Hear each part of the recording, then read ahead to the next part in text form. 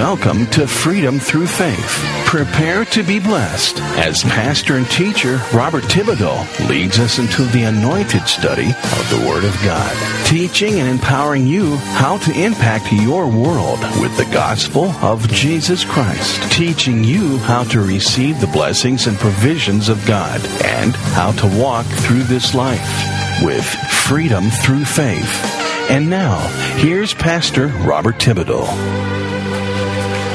We now rejoin today's message, already in progress. They want to know who had taught him these things. You see, because only the approved rabbinical school could teach things like this. And here he is turning their traditions upside down. That's why he went off on them, called snakes and hypocrites. Who warned you to flee from the wrath to come? So they came out and said, "Are you the Messiah?" No. "Well, are you the prophet Elijah?" No. "Well, are you somebody great? God is called to do all these things. Who are you? Where'd you get your authority from?" And his reply was, "God. But I'm not the one that you should be looking for, because there's one among you right now. He's here. He is among you right now. And you don't even know who he is. But it is he that I'm serving, even though I myself am not even worthy to untie his shoelaces. I still serve him, but I don't know who it is. But God knows he's here." In order to see this better, let's look now at the life of Jesus for just a minute. Actually, we'll be focusing a lot on it, but this is the main topic of the teaching today. Glory to God. Everything else is just really laying the groundwork for what I'm going to be sharing with you for the rest of this teaching. Amen. So, to save some time, now I'm praying that I'm going to be able to finish this teaching today. But if not, we'll continue it next time. I mean, there is some rich material, and you should be taking this opportunity to get out a notepad and paper and take some notes, because we're going to go over some things that a lot of Christians have not heard before, but it's in the Bible. All right? Now, to save time, I just want to ask you, what was the first real public teaching of Jesus? It wasn't when he was in the synagogue, reading from Isaiah, where it says he found the book of Isaiah and read, "The Spirit of the Lord is upon me, for he has anointed me to preach the gospel to the poor." No, that was a reading. I'm talking about a public teaching. You see it in Matthew chapter 5. We call it the Sermon on the Mount or Mountain. It really was the side of a hill. Now, why is that so important? Because there were so many people that wanted to hear what he had to say. He had to get up above them because he couldn't stay level, because the people in the back would be able to hear. So he's like, "You stay right here. Let me go up on this hill here a little bit." And the Sermon on the Mount is what we call the sermon that he taught. Amen. Now, there were a lot of people there. I mean, think about it. If he had to go up on the side of a mountain and the crowd is down below, there had to be at least a couple thousand people there. Amen? That's a lot of people, especially in that day and time. I mean, there might have been 4,000 or 5,000 people in Jerusalem, even 10,000, and 20 to 25% of the population is coming out to hear Jesus teach. That's a lot of people. It's drawn a lot of attention. Why did everybody want to hear him teach? Well, of course, they wanted miracles. They wanted to see miracles. They had heard about miracles. But that was really just to confirm what he was teaching. I want to look very closely at how Jesus arrived at that point. The point where the vast majority of the people in the area would come out to desert places just to hear him teach. Even if it meant skipping meals and going without and walking long distances, they didn't care. I mean, if he got in a boat, went to the other side of the lake, they took off running around the other side of the lake to meet him there. They wanted to hear what he had to say. Why? Why? Well, now you could, put this into the theological hermeneutical perspective. It is the anointing was drawing people to him, and they knew that he was somebody special, and that it was the Holy Spirit of the Most High God that was drawing the people to him.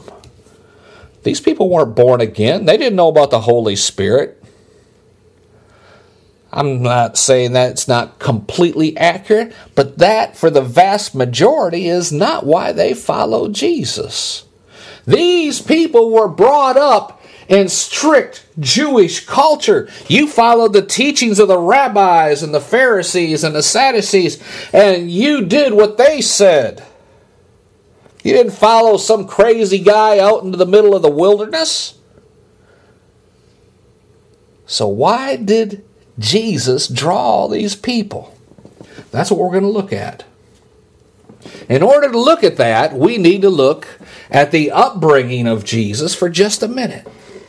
Well, Brother Bob, nobody knows about the childhood of Jesus. The Bible doesn't say anything about that. Well, let's just look at the childhood of the average Jewish boy.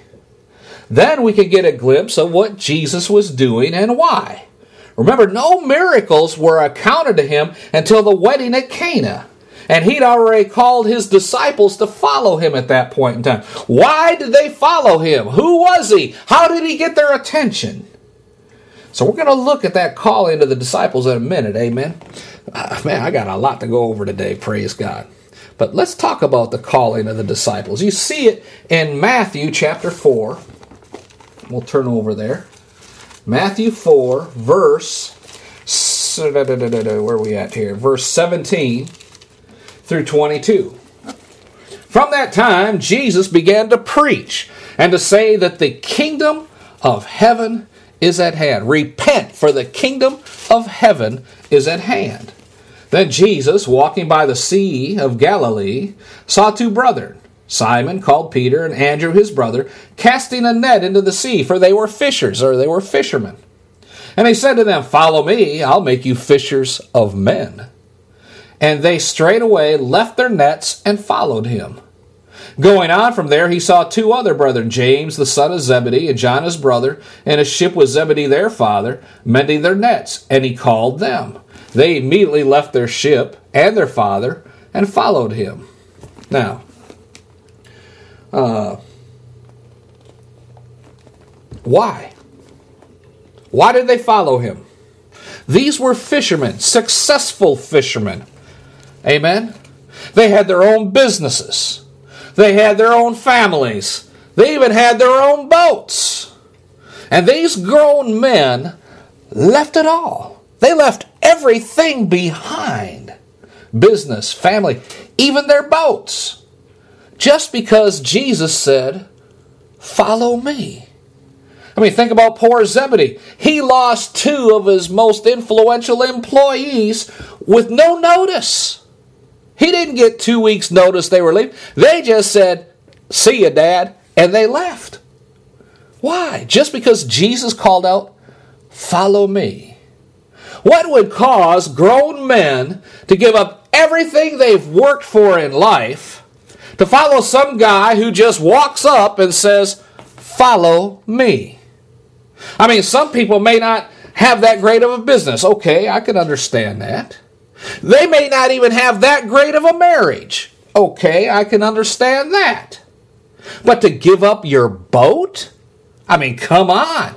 That's got to be serious. Amen. I mean, having lived down in the South, there are some guys, they there's one joke I seen where something along the lines of a bumper sticker, it said, wanted, good wife, can cook, take care of things, likes to fish, send picture of your boat.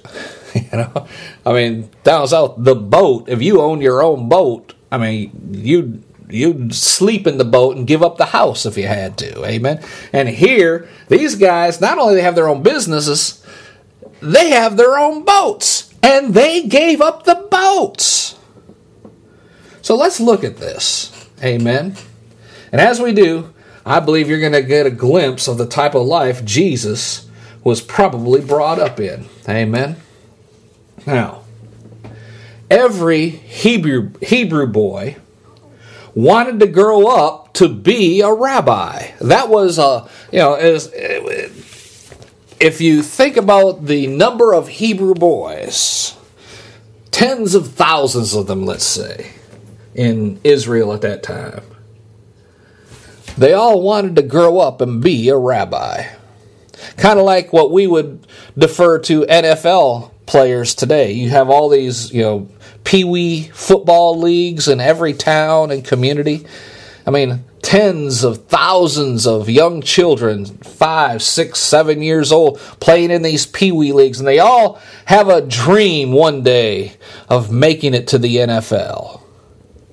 But in reality, if you take, 1 million children, only maybe a few hundred make it to the NFL in any given year, working their way up that ladder. I mean, they only take the best of the best of the best. And it was the same day in Jesus' day with the rabbi school. Every Jewish boy wanted to be a rabbi when he grew up. And in order to facilitate that, there had to be, just like they have in football here in America, some cuts that had to be made. I mean, you start off in Pee Wee League, and then you make it into middle school, and you try out for the middle school football team. And, if you got, we'll just say 25 slots, and 60 kids come out and try out, you've got to cut some of the kids to get your roster down. Growing up, enjoying sports in school, it was always a nervousness when the cut selections were going to be posted, because they're going to post the names of those that were selected. And these guys are all happy and jubilant. But if your name wasn't on that list, basically they're telling you, and the coaches, before they post the list, would say, now, if your name's not on this list, it's not because you don't know how to play. It was tough. We had to choose only the very best. You're good. You just weren't good enough. You can come back and try again next year, but for this year, go home. And if your name wasn't on that list, you were heartbroken. And it's the same thing, even in the NFL today. Even though you may be a top-notch college football player, some of them, even though they get a shot at trying out, get cut. They just don't have what it takes. Even though they may have been excellent football players in high school and college, they just didn't have what it took during the tryouts for the pro team. And they're told, sorry, go home and start a new career. And it's the same thing about the Jewish boys wanting to be rabbis. So they had certain criteria. If you want to be a rabbi, here's the first tryout. And it occurred at age 6. That's right. Age 6. What was the tryout? They had to have memorized by age 6 the entire book of Leviticus, word for word. Now, think about how many 6-year-olds, think about how many of adults would be cut from the team at that point in time. Amen? I mean, I can raise my hand. I haven't memorized the book of Leviticus. I'd be cut. But we got a 6-year-old making the grade where most adults can't. Now, in this day and time, most 6-year-olds could not read or write. So how did they memorize the book of Leviticus? Through the oral tradition taught to them by their father, who was taught by his father, who is taught by his father, who is taught by his father. That's how they memorized the entire book of Leviticus, by listening to it and reciting it. So at age 6, you're brought in to the rabbi orientation day for the school, and they said, okay, tell us the book of Leviticus. And these rabbis would sit there and listen. And as long as you said every single word, you got in. If you missed a word, it's like, sorry, you didn't make the cut. You did a good job, but you're not going to rabbi school. You can go home and work with the family. So if you passed, you got to go to elementary school. It's called Bet Sefer, and it's basically called the school of the book. And you're there from age 6 to age 12. During this school time, during those 6 years, you had to memorize the entire Torah in order to graduate by age 12. The first 5 books of the Bible. You had to memorize word for word the first 5 entire books of the Bible, which was the Torah. And your graduation test, your rabbis that were teaching you would sit up there and listen for you to tell them word for word the first 5 books of the Bible. Now, at that point in time, the second cut was made. If you had memorized it word for word, the first 5 books, you were then set aside into another area, which we'll get into in a second, because you could go to the next level of teaching, because you'd proven you're smart enough to memorize the first 5 books of the Bible. Amen. The test to go to the next school, which lasted from age 12 to age 30, which was really the rabbi school. This is where you're going to learn how to be a rabbi, was beginning at age 12. From age 12 to age 30, in order to go into that area, you had to be selected by a rabbi who just graduated rabbi school. Because they're now going to come and look for their disciples. They're looking for their pupils that they can teach. And the selection was based, okay, you graduated from elementary school, age 12. Now to be considered for selection, you had to pass a test about the first 5 books of the Bible. Now wait a minute. You just finished a couple days ago reciting word for word the first 5 books of the Bible. What kind of test could they give you to go to the next level if you're being tested on the first 5 books of the Bible? Not word for word memorization. At this level, to go to this level of training, from age 12 to age 30, in order to move into the auditorium, we'll say, in order to be selected by a new graduating rabbi at age 30, in order to be put into that group, we would call it the draft group. You know, if you're in college and you want to be eligible for the draft, you have to declare yourself as eligible for the draft, even if that means giving up college. And this is the same thing. In order to get into that select group, to be considered for the next level, you're going to be tested on the first 5 books of the Bible. Not memorizing them, but your ability to ask questions of others concerning the 5 books of the Bible, and your ability to keep the conversation going by answering questions. So your ability to ask and answer and discuss the first questions about the first 5 books of the Bible is how it was determined if you are now qualified to go into high school and college. If all you did was memorize the books but you weren't able to carry on a good conversation, then it was a cut. Sorry. You did really well, but you just don't have what it takes to move to the next level. Go home, help the family out in their business, learn a trade, and enjoy life.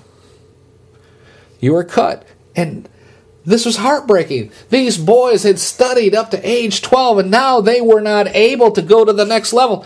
They felt ashamed, just like children do nowadays when they don't make the team. And they're sent home. The vast majority of boys did not make that cut. Amen. The ability to ask questions based on the Torah in order to keep the conversation about God going is what determined if you had the making of a good rabbi. Now, think about Jesus at age 12. When his parents came to Jerusalem, did the sacrifices for the festival, and then they left. They traveled a day's journey. They thought he was with their family somewhere in the crowd. Realized he wasn't. They turned around, came back. They found him the 3rd day in the temple. What does the Bible say? Everyone was amazed at his ability to ask questions and the answers he provided. Now, does that verse make sense? Amen. His ability to ask and answer questions amazed the leadership in the temple. Now, where did he learn to do that? Well, he's God.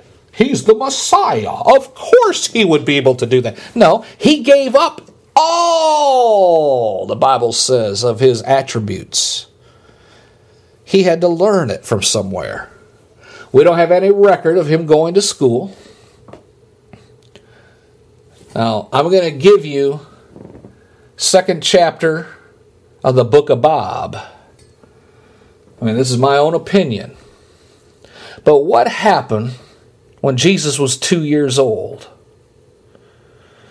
That's when the Magi, the wise men, came from the east, and they gave his parents gold, frankincense, and myrrh. It is estimated that in today's dollars, it's something like $2 million of gifts. And then they left for Egypt because of the threat where Herod was going to kill all the children 2 years and under to try and eliminate any competition for his throne. God supernaturally provided the family enough money to take care of them for the rest of their life and to provide private tutoring for Jesus. I really believe that he had private tutors. He was homeschooled with private tutors, and the money that the Magi gave is what funded it. And at age 12, he had to be quizzed by the temple elders to see if he had what it took to go into rabbi school. If he had what it took in their eyes to be considered qualified to study to be a rabbi. And that's why it says they were amazed at his ability to ask and answer questions. And then we don't hear anything else about Jesus until age 30, which just happened to coincide with graduation from rabbi school. Amen? Hallelujah. Now, we already said how they determined who graduated from middle school to high school to college. When that happened, when you were accepted into the next level, you were baptized. Baptism took place all over Jerusalem. We already established that, it would happen at a change of life event like marriage or something like that. It also happened as you graduated and was accepted into rabbi school. And then when you graduated from rabbi school, you had to be baptized again. Any type of social status changed required baptism. Like I said, getting engaged, you're representing that you were unclean, but now you're clean. That's where we get our baptism from. That's what it represents, that you were a sinner, but you're not anymore. Jesus paid for your sins as you rise up out of that water. It's new life. When you go from not being a rabbi to being a rabbi, and back in Jesus' day at age 30, you were also baptized. Amen? Think about the Bible. At age 30, Jesus would have just finished his private training for rabbi, to be considered a rabbi. And he goes out into the middle of the desert to be baptized. That's in Matthew chapter 3. It's in Matthew 3. I could read down the whole thing. But verse 13 says, Then Jesus came from Galilee to Jordan. Not to John, to be baptized of him, but John forbid him, saying, I need to be baptized of you, and you're coming to me? And Jesus answering said, Permit it to be so now, for thus it becomes us to fulfill all righteousness. So he permitted him to be baptized. And when he was baptized, came up straight away out of the water, the heavens were opened to him, and he saw the Spirit of God descending like a dove and lighting upon him, and a voice from heaven saying, This is my beloved Son, in whom I am well pleased. You have just heard a message of encouragement from anointed pastor and teacher Robert Thibodeau with Freedom Through Faith Ministries in Baltimore, Maryland. For more information on the Freedom Through Faith Ministries or to invite Pastor Thibodeau to your church, please visit our website, www.ftfm.org. That's FTFM for Freedom Through Faith Ministries. Again, that's FTFM.org. Until next time, when we gather together around the Word of God, be blessed. And remember, we serve an awesome God.